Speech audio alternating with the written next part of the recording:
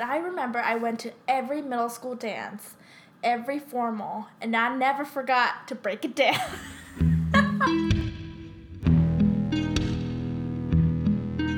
Hey, and welcome back to today's episode of Not Your China Doll, the podcast featuring 25-year-old Asian American women who share their stories of growing up in 21st century America.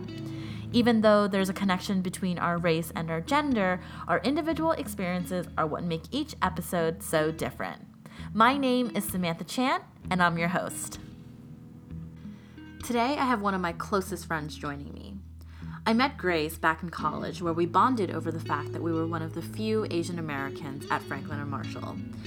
Because of our mutual love for Asian food, we often went on pho and sushi dates together. But I think we got especially close about 3 years ago when she moved to Baltimore to work at Johns Hopkins. From there, our food adventures eventually expanded to finding the best ramen shop in the DMV. I don't know if I ever told Grace this, but her friendship came at a really vital time in my life.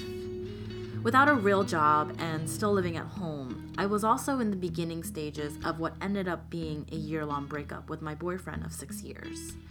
Grace's love and company reminded me what it felt like to be wanted and cared for. And as I think you'll hear for yourself, there's just something truly captivating about Grace. She has also been there for me since the very beginning of this podcast. She was the very first and very rough interview, and I honestly don't think this project would be where it is now had she not listened to my many hours of stressing. And despite her busy schedule as a research assistant while simultaneously getting her master's degree in public health, I really appreciate that Grace still makes time to visit me every weekend here in DC. So Grace, I don't really know anything about public health, but can you tell me a little bit more about your job? So my job is very interesting because I think it's kind of transitioned along the way. But I've done a lot of different things throughout the job. So I've ran a little bit of my own analyses, which has involved a component of measuring injection drug user spirituality and seeing how it affects their mortality rate in the future. And so I saw a linkage between, if you are more spiritual, the higher the survival rate of this population. Mm-hmm. Mm-hmm. So how does religion tie in your own life? I think I grew up in a very religious household. I think my family, immediate and extended, are very religious. We're all very Christians. I have a lot of pastors in the family who run big churches. So I grew up in a very big church foundation. So my dad was a pastor, and I think I've told you this. Mm-hmm. And he was a pastor / professor in divinity. But he also passed away when I was young, and so I think after, I would say about like high school, I kind of stopped going to church. I mean, not necessarily because it had anything to do with like my father's death or anything, but like life got busy because I grew up in a very single parent home, so my mom was very busy just trying to take care of us, so church wasn't really like a thing we thought about later on in life. It was just kind of like getting through the regular routine of things. So I'm a very like philosophical person. I love looking at deeper meaning of life, living, and so this project was actually really perfect in the fact that I can like incorporate that part of me into this project so I could still make it my own. Mm-hmm. So can you tell me about those injection drug users that you interview? Yeah, no, that's like actually one part of my job that I absolutely love. Oh, really? Because so there's a lot of stigma on drug users, right? Everyone mm-hmm. thinks that they're junkies and that, people choose to inject drugs with their lives. So why should the rest of the population care about them? Right. So we work with inner city Baltimore population, and Baltimore has a very big heroin problem. Mm. So most of our IV users are heroin users. And a lot of them are a little bit older. They've been injecting probably for like 20 to 30 years. I do get some younger people in there. But I think that addiction itself is just so hard. You get trapped into the addiction. Addiction has control over you. And so for me, I don't know. I feel for them a lot. I think that a lot of them didn't choose the lifestyle that they were given. They grew up in environments that didn't necessarily provide them, with the resources to thrive. They grew up with mothers and fathers who were junkies or who are HIV positive, and I think being in certain environments doesn't allow you to achieve what you were meant to do. So in a lot of ways, my job interviewing them has been really rewarding because I get to see their human side, that they are still, good people. Just because you use drugs doesn't mean that that's all you are. That's all you are. And that, that's the thing. When people start really young, they can't ever get off of it. Yeah. And, there's so many people that go on treatment for it and things like that, but, they just relapse, or the drug has the power over them and they can't do anything. So I've learned a lot from it, but I've also learned that, everyone, no matter who you meet in your life, they've already connected with you on so many ways on a human level. Yeah. And I think people forget that, and people, everyone kind of distances themselves or creates these gaps within each other, but there's so many things you can relate to with anyone from any walk of life. Yeah. And I think my job has helped me to kind of also bridge that with me and them. I just love working with them because it's they're the fun, crazy people that I need at work. I sometimes feel like I relate to them a lot more than I do with the workers. The people who are actually in public health. Yes, it's the weirdest thing. So, without giving any names, are you allowed to tell me maybe a story or one person's experience that really kind of stuck out to you? Yeah. So there's a lot of interesting people, and I remember there was this one younger girl that came in. She's probably around 25, our age. Mm-hmm. And she's really beautiful. She has long brown hair, beautiful personality, And she was commenting on my outfit, and she's like, "Oh, girl, you got a really cute outfit on." And I'm like, "Thanks, girl." And we just going on. Hit it off. Yeah, we hit it off. But I was there was something wrong with her hand. She had a bandage over her fingers, and I was like, "What's going on with that?" And she was saying how, she got bad dope, so she had to amputate her finger. And it just wow. And I was just thinking, wow, that's how much this drug has power over you, because, she's tried all her other veins, so she starts going into her fingers because not all of her veins are taking in the drugs. So I was just kind of wow, you're so young. Mm-hmm. And if this is where you're starting off, I can't see where you might be in the next 20 years. And so I try to be, I think she knows that too. She, a lot of these drug users know that they have a habit. They know that they're they tell me all the time, they're "Oh, I'm a fuck up. I'm a crazy fuck up." And I'm no, you're not a crazy fuck up, but there's a way out of it if you want to. But I know it's not easy for them. But I think I related to her a lot because she was just one of us, a normal average 20-year-old girl, but in such a different situation than us. Mm-hmm. So what made you get into public health? Is that what you studied in undergrad? It is. Public health is it's a service job, right? Yeah. It encompasses such a bigger pool. Medicine, for example, if you want to be a medical doctor, it's a lot of individual care, individual maintenance, how you can help one person help. You have your better. Individual patients. But public health is such a big cohort population. It's so many people at one time. Yeah. And you're trying to find the bigger issue. The bigger issue, bigger picture. And that's what I really like about public health, because it's when you look at the bigger picture, the symptoms and the causes of a disease or something isn't as clear as you think it might be. And I like the idea of investigating that there is a bigger picture problem, that if we fix that, then we can help these other smaller problems or mitigate them from getting bigger.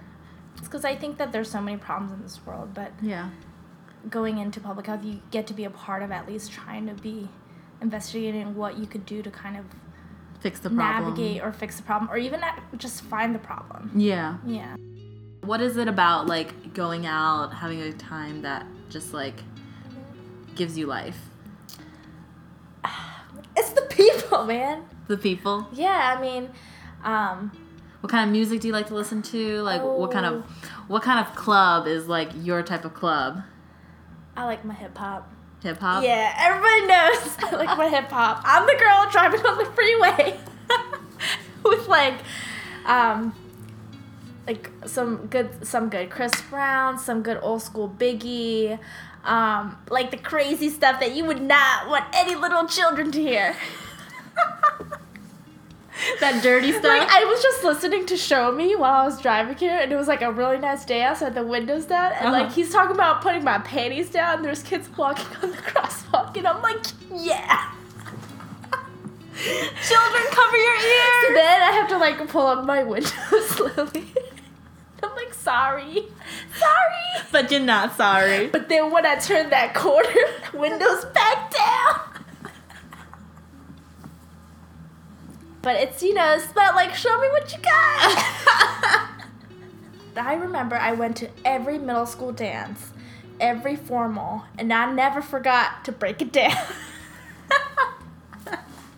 And I don't know where it comes from, but it's funny because my brother's the same way. We're both, like, very rhythmic, and, like, we love, like, good music. We listen to, like, hip-hop, R&B. That's, like, our major stuff. But it's a soul thing. You're born with the rhythm. So, I don't know where it came from, girl. But, like, I'm just also just I love the arts. I love the music. I think I'm a very sensitive soul. Like, I very much recognize subtleties in humans, in music, in the environment. And it's like everything's in the subtleties, That's where all the magic is. If you can't catch it in the rhythm, if you can't catch it in, like, the slight hues and the brightness and the contrast, like, of anything, then you're missing the whole picture, because it can only be this grand scheme of a composition if you know, like, all the little things that go into it. Yeah. Like, when you listen to a song, listen to all the little instruments that go into it that make it so amazing. That's where, like, you can drop it at the bass. That's where you can know how to snap. It's all in that, like, rhythm and background and the subtleties. Yeah. That's funny because, like, when I listen to music, yes, that stuff obviously is important because, like, I don't want to listen to a song with bad rhythm or bad beat, but I listen to, like, the lyrics and I listen to, like, the main things first. Oh, that makes sense. That makes sense. To me, like, even if the instrumentals are great, that obviously helps. But if I don't connect to the song because, like, I don't, logically or reasonably understand, like, I think in the end that's kind of why I don't want to say I don't like R&B or I don't like hip hop, is because, I don't necessarily, like, connect with, like, panty dropping lyrics. It's funny too because I agree with you. Sometimes I love, like, these new hip hop jams that come on, but so I'm like, jamming out to it. But then you listen to the lyrics. What the fuck did they just say? So it's like I understand that what they're saying is, like, really bad, but I'm like, it's like my guilty pleasure. It's like, yeah, I know you're talking about dropping my panties, but your rhythm's on point. And I just like hip hop because there's, like, this underground cool story to it, right? It's, like, rooted in street culture. It's like, a lot of people in hip hop are looked up to because they don't necessarily grow up from, like, the white collar neighborhoods. They're like the few people that make it in these, like, worlds that are suppressed and not suppressed but struggling, and you don't get to thrive, and they're, like, almost underdogs of the music world. They're like the people that made it with what their skills are. So how do you balance your work side with your play side? It's been really hard because I haven't been able to connect with a lot of people in my office jobs. So, in order to kind of fulfill the other fun part of me, I definitely, take advantage of, like, our happy hours. And, on the weekends, I never come home. But home is at my apartment. It is. It's either your apartment or, like, our friend Evelyn's apartment. Or my friend Lindsay's. I'm always out, and I think I need that because I don't get to, like, be my crazy self at work. Because if I was my crazy self at work, I don't know if I would make it. So is public health something that, like, your mom wanted you to do? I don't know. I don't really know. I think my mom honestly wanted me to be a doctor, but she kind of gave up because, like, she was like, I don't even know what this girl I know does. what that feels like. She's like, I don't even know what this girl does in college. I don't even know what I'm paying I was for. like, Mom, I joined a sorority. She was like, what is that? But, I mean, I loved the whole, like, social aspect of it. So it really helped. So I think my social life took a bigger scene, and so my academics didn't always get, first priority in college. Yeah. And so my mom would, very much be like, you should go into something that's going to, like, be successful. And she knows that I'm, like, I guess, love being with people and connecting on that level. So she just kind of assumed maybe that one day I would be a doctor or something. But then I think overall she realized, like, this girl ain't going to make it to med school. What's studying? She ain't gonna make it. So I think, like, she wanted me to do something that was of value in society.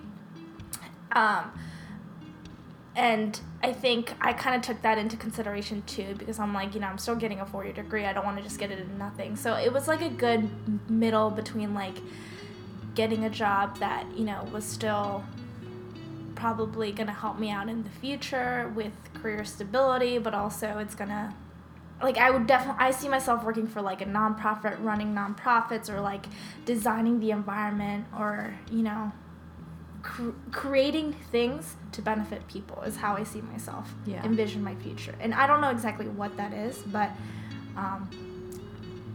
medicine and law is a little too stringent for my taste. There's been times where we've had, like, frat parties, and, like, we would take the mattress out onto the balcony, and, like, 10 girls would be jumping on a mattress on the balcony. And I don't even know why we were doing that, but we were just, like, so drunk, and that was a good time for us. So looking back, I'm like, that was really stupid. Yeah. But I know in the moment, you were having fun. I was having a good time. I'm sometimes interested, actually, in more of a risky situation. I love, like, a little bit of the thrill, and, like, that's, like, opposite of me. Yeah, I love a little thrill, and I love the mysterious, so I just love wanting to know what you're about, and you might not be the best thing, but I'd still like to find out. Like, that's my mentality in a lot You of like that things. adrenaline rush? I do. That is your drug.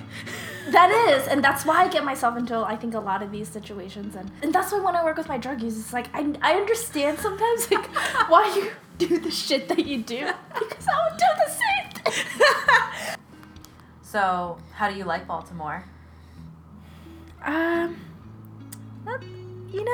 I've kind of grown to like it. There's been ups and downs. I think it was a huge new transition move for me because... How long have you been here for? Almost 2 years now. Okay. I've left everything I know and dropped it and came here to live really by myself. Granted, it's really not far from home, but when I say drop everything, I mean that my friends, my life that I was comfortable with, my family, and a lot of my relationships, I would say, which was really hard on me being a people person, always with people constantly. So it really affected me when I first got here because I was very alone and lost. But it also allowed me to get out there and really explore the city and, like, to do a lot of things on my own, because it's like, well, if no one's gonna go with me, it's not like I'm gonna sit in my home, so I'm gonna go. So I was like, I'm also a big, like, explorer, so I got to find pieces of Baltimore that I really do like, and I do like that there's, like, quirky neighborhoods in Baltimore, and every neighborhood has, like, a different personality, so depending on, like, your mood or what you want to eat that day, you go to those different places to fill those needs. So those parts I love about Baltimore. What's your favorite neighborhood in Baltimore? I really love Mount Vernon. It's like the cultural art district. It's where a lot of ethnic food is, cute coffee shops, the arts museum is. There's just, like, a little bit more going on. But I also really do like Fells Point. I love being by the water, running right along the water side. So I think those two are my favorite. So you're from Pennsylvania, and you also lived in New York. So how is Baltimore different from any other city? There's a lot of contention here. You feel it walking in the streets. I don't necessarily feel the safest here, and I think that was what struck me the most living here, is that you hear about a lot of things in Baltimore in the news, and it's not that much quite different than what I'm actually experiencing. Yes, there's a lot more to Baltimore than what you see, but I don't necessarily feel that people are very open to talking about a lot of contentious issues. For example? Well, for example, when the riots happened here, it was a really weird time for me because I remember being at work. I was the only Asian girl, and half of the staff was black and half of the staff was white. And I remember it was a very sensitive time when the riots were happening because I would say a lot of our black employees were a little bit more of the lower positions. Like, they were the community health workers. They were the ones running the show for the administrative white people. So there was this like lack of imbalance also in that way. Not in the numbers, but in, I guess, the roles that they had. So there's already this like political hierarchy. I don't think it's intentional, but that's just kind of how it was. And I think because of that, it also stemmed a little bit of hate. And I just remember, because I was probably, I'm thinking now, the only other Asian in that office. Mm-hmm. And I remember this one African-American guy coming out to me, talking to me about how white people are so disrespectful, and going off about how, like, you know, the riots are going on right now, but, you know, can you blame them for doing that? Can you blame the black community? For, like, acting out. And his excuse was, like, you know, it's like, it's that thing, it's like, why do black people always have to explain themselves, you know? Like, why do we always have to come out and say that we didn't do it because of X, Y, and Z? Why is it always, like, you know, have to be proved? And he's like, white people can never just, like, take it as it be. Mm-hmm. And I remember I kind of, like, related to him in a lot of ways in that, because I think being a minority, you know, you do always have to, like, kind of prove yourself, say something that, like, resonates with them, or else it doesn't matter. Yeah. But I did feel really uncomfortable because at the same time, I'm not black, you know? I don't really, you know, relate to what he was going through the same way. He was telling me, he talked to his kids about race and how, you know, they should go about it. But I also remember a white lady coming up to me being very scared and saying stuff like, why is this going on? It's not a big deal. I don't know why that community is acting up. So it was interesting to hear both sides, and it's funny because you can clearly tell there's, like, separate cultures that just don't understand each other. Yeah. And being Asian, it's almost like you're this backboard, mm-hmm. where people kind of can bounce these ideas off of you thinking it's okay. Yeah. But in fact, like, what if I was part of, you know, what if my mom was working in downtown during the riot, you know? Like, that makes a difference on how I respond. But at the same time, people don't consider these things, I think, when they're talking to Asian Americans, because they think that we're just kind of neutral and we agree with kind of whatever they're going to say. Right. So was your hometown very different from Baltimore? Yes, very, very different. You definitely did get, like, a tight-knit community feel. Like, everyone in Quakertown, like, has each other's back, which I really kind of liked. For example, like, my friends and I would always carpool together to school in the mornings, and we'd take turns, like, for, like, field hockey practices, moms would take turn taking all of us home, like, making sure we were all fed and healthy. So everyone just had each other's back, and I was the only, I think, Asian American girl, I wouldn't say in my school, but maybe in my graduating class, I was one of 3, something like that. Like, was that weird or different or anything, or did you not notice? I mean, everyone knew we were the Korean family. Mm-hmm. And, you know, to be honest, I don't think I really liked that. I don't think I liked standing out because, like, in high school, all you really want to do is fit in. So everyone definitely knew who I was. And I would say I am lucky that I did get a very good experience through my high school. I always had a lot of friends. And I think it helped being in a sports team. It helped being in a small community. I went to football games on Friday nights with my friends, and like we would cheer them on in our field hockey kilts. So I had a very, very American traditional high school experience. We would walk to Rosemary's on Saturdays to get ice cream with the neighborhood crew, and then at nighttime we would all play manhunt together and kickball. I grew up, in a white community, but I'm also very unconventional in the fact that, like, I didn't grow up in a traditional Korean home either. Okay. So... What is a traditional Korean home? I didn't grow up with a mom, dad working outside the house, like, speaking Korean, always having Korean dinners, like, going to church every Sunday, kind of, the Korean community lifestyle. I still grew up with a single mom. She worked at a white American diner. That is very different than the traditional Korean kid. Right. And I, growing up, played field hockey. My brother played soccer and football for our white town. It just sounds like the way that you talk about, like, the inclusivity, and you think of Baltimore as, like, very divided. Yes. It's so different. That is really hard to transition to here because maybe it's the big city thing that, city life is just always going to be a little bit more stifling and aggressive and a lot of more, like, unintended contact with people, rub each other the wrong way kind of thing. But it's definitely like a fend for yourself kind of mindset out here a little bit more. Granted, I'm not super involved in anything right now outside of work and school, but I don't feel that I can go to my next door neighbor and ask him to help me fix my tire. Whereas in my hometown, anyone would volunteer to kind of help me. So I do feel very isolated, and I think I'm generally a nice person, but I think that comes from also living in the way I grew up. So when I meet a lot of, like, Baltimore people here, I think they generally think, like, I'm a very friendly and nice person. And I think, yes, that is part of me, but I also think it's just, like, part of my upbringing and, like, where I used to grow up in. Right. More than my personality. Like, that's just what you do. So that's different. So do you feel like you have a good support system, though? I have really good friends, and I'm very blessed to say that I do. That's one thing that I think a lot of people take for granted. They're my biggest support system. I don't really have, like, this strong family that financially supports me or emotionally supports me. I never had that, really. So a few friends that I'm really close to kind of, make sure that, they're always like, Grace, no matter what you do, you'll be fine. And I think that means a lot more than actually, giving me advice on what I should do next. Yes. Well, I've always told you that if something happens, you always have a place to stay. Yeah, exactly. And, like, little things like that actually mean a lot more to me than...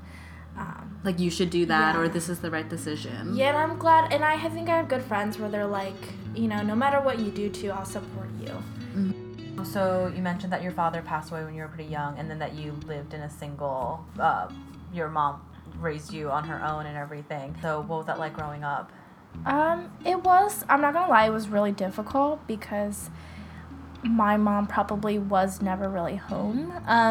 I think she came home, like, dinner time-ish, but, like, she's working full-time, like, probably sometimes 7 days a week. She barely had time to really even relax, so it wasn't even, like, we had family dinners, but I would say there was not a lot of content, or, like, we didn't really update each other about our lives for that. It was a lot of, like, managing busy schedules and just kind of getting day by day. So what together. did your mom do? So my mom's, it's a long story with that one too.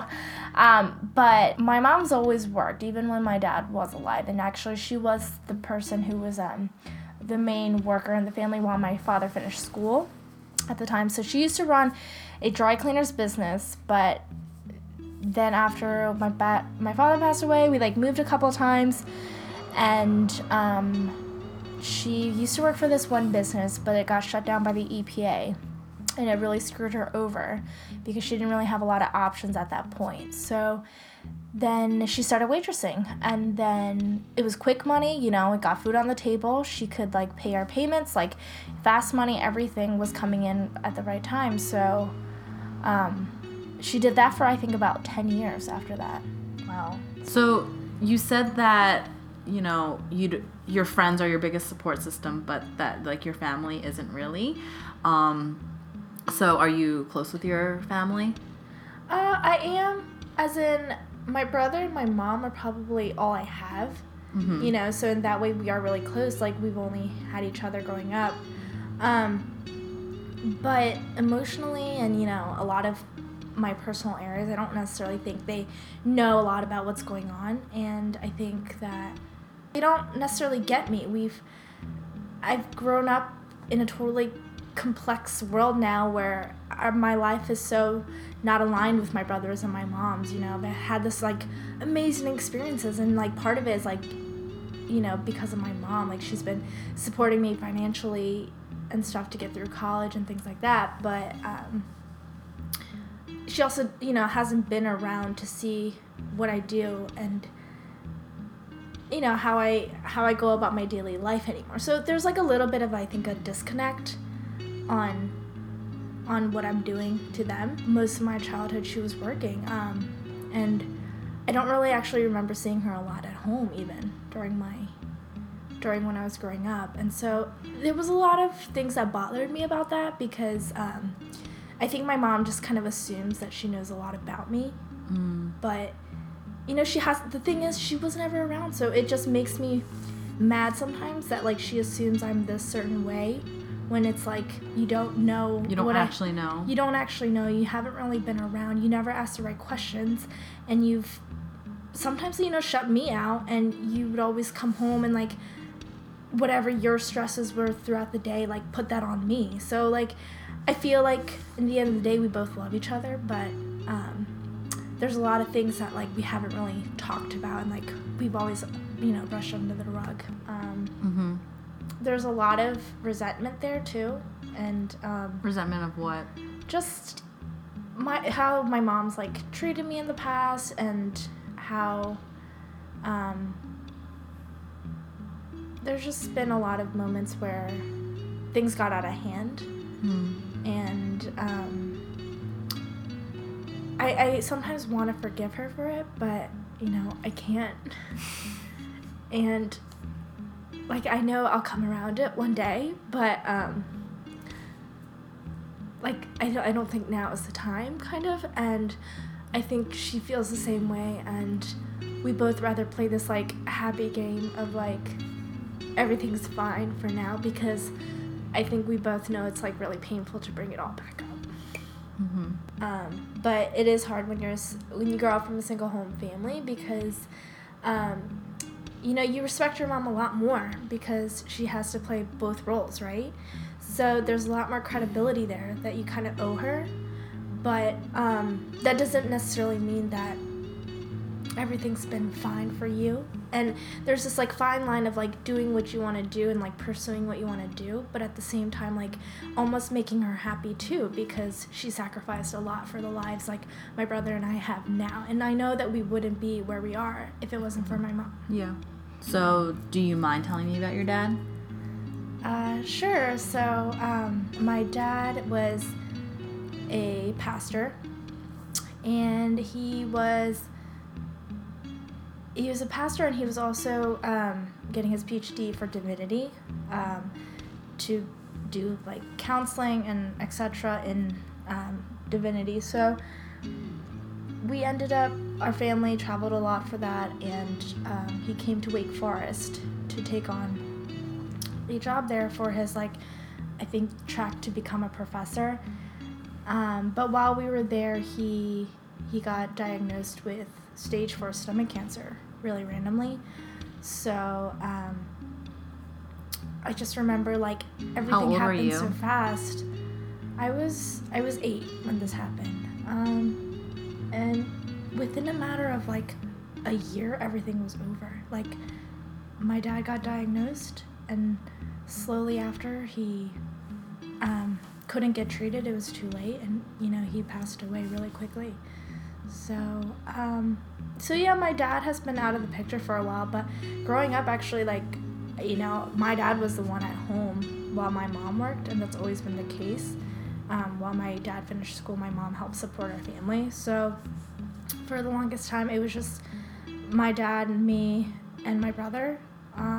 So I think when he passed away, it was, like, a really big transition, because I think that I was always with my dad, and when you lose that, it's, like, really hard to kind of, I think, as a kid, understand what's going on. So yeah, I mean, do you think that changed your relationship with your mother?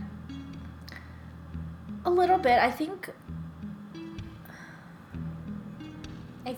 that I was very sad, but like we never talked about it. I just remember everything happening fast, and she still had to work and support us. So I remember like her like getting jobs here and there, running around, and we're so young, but we'd be home a lot by ourselves. And I think there was just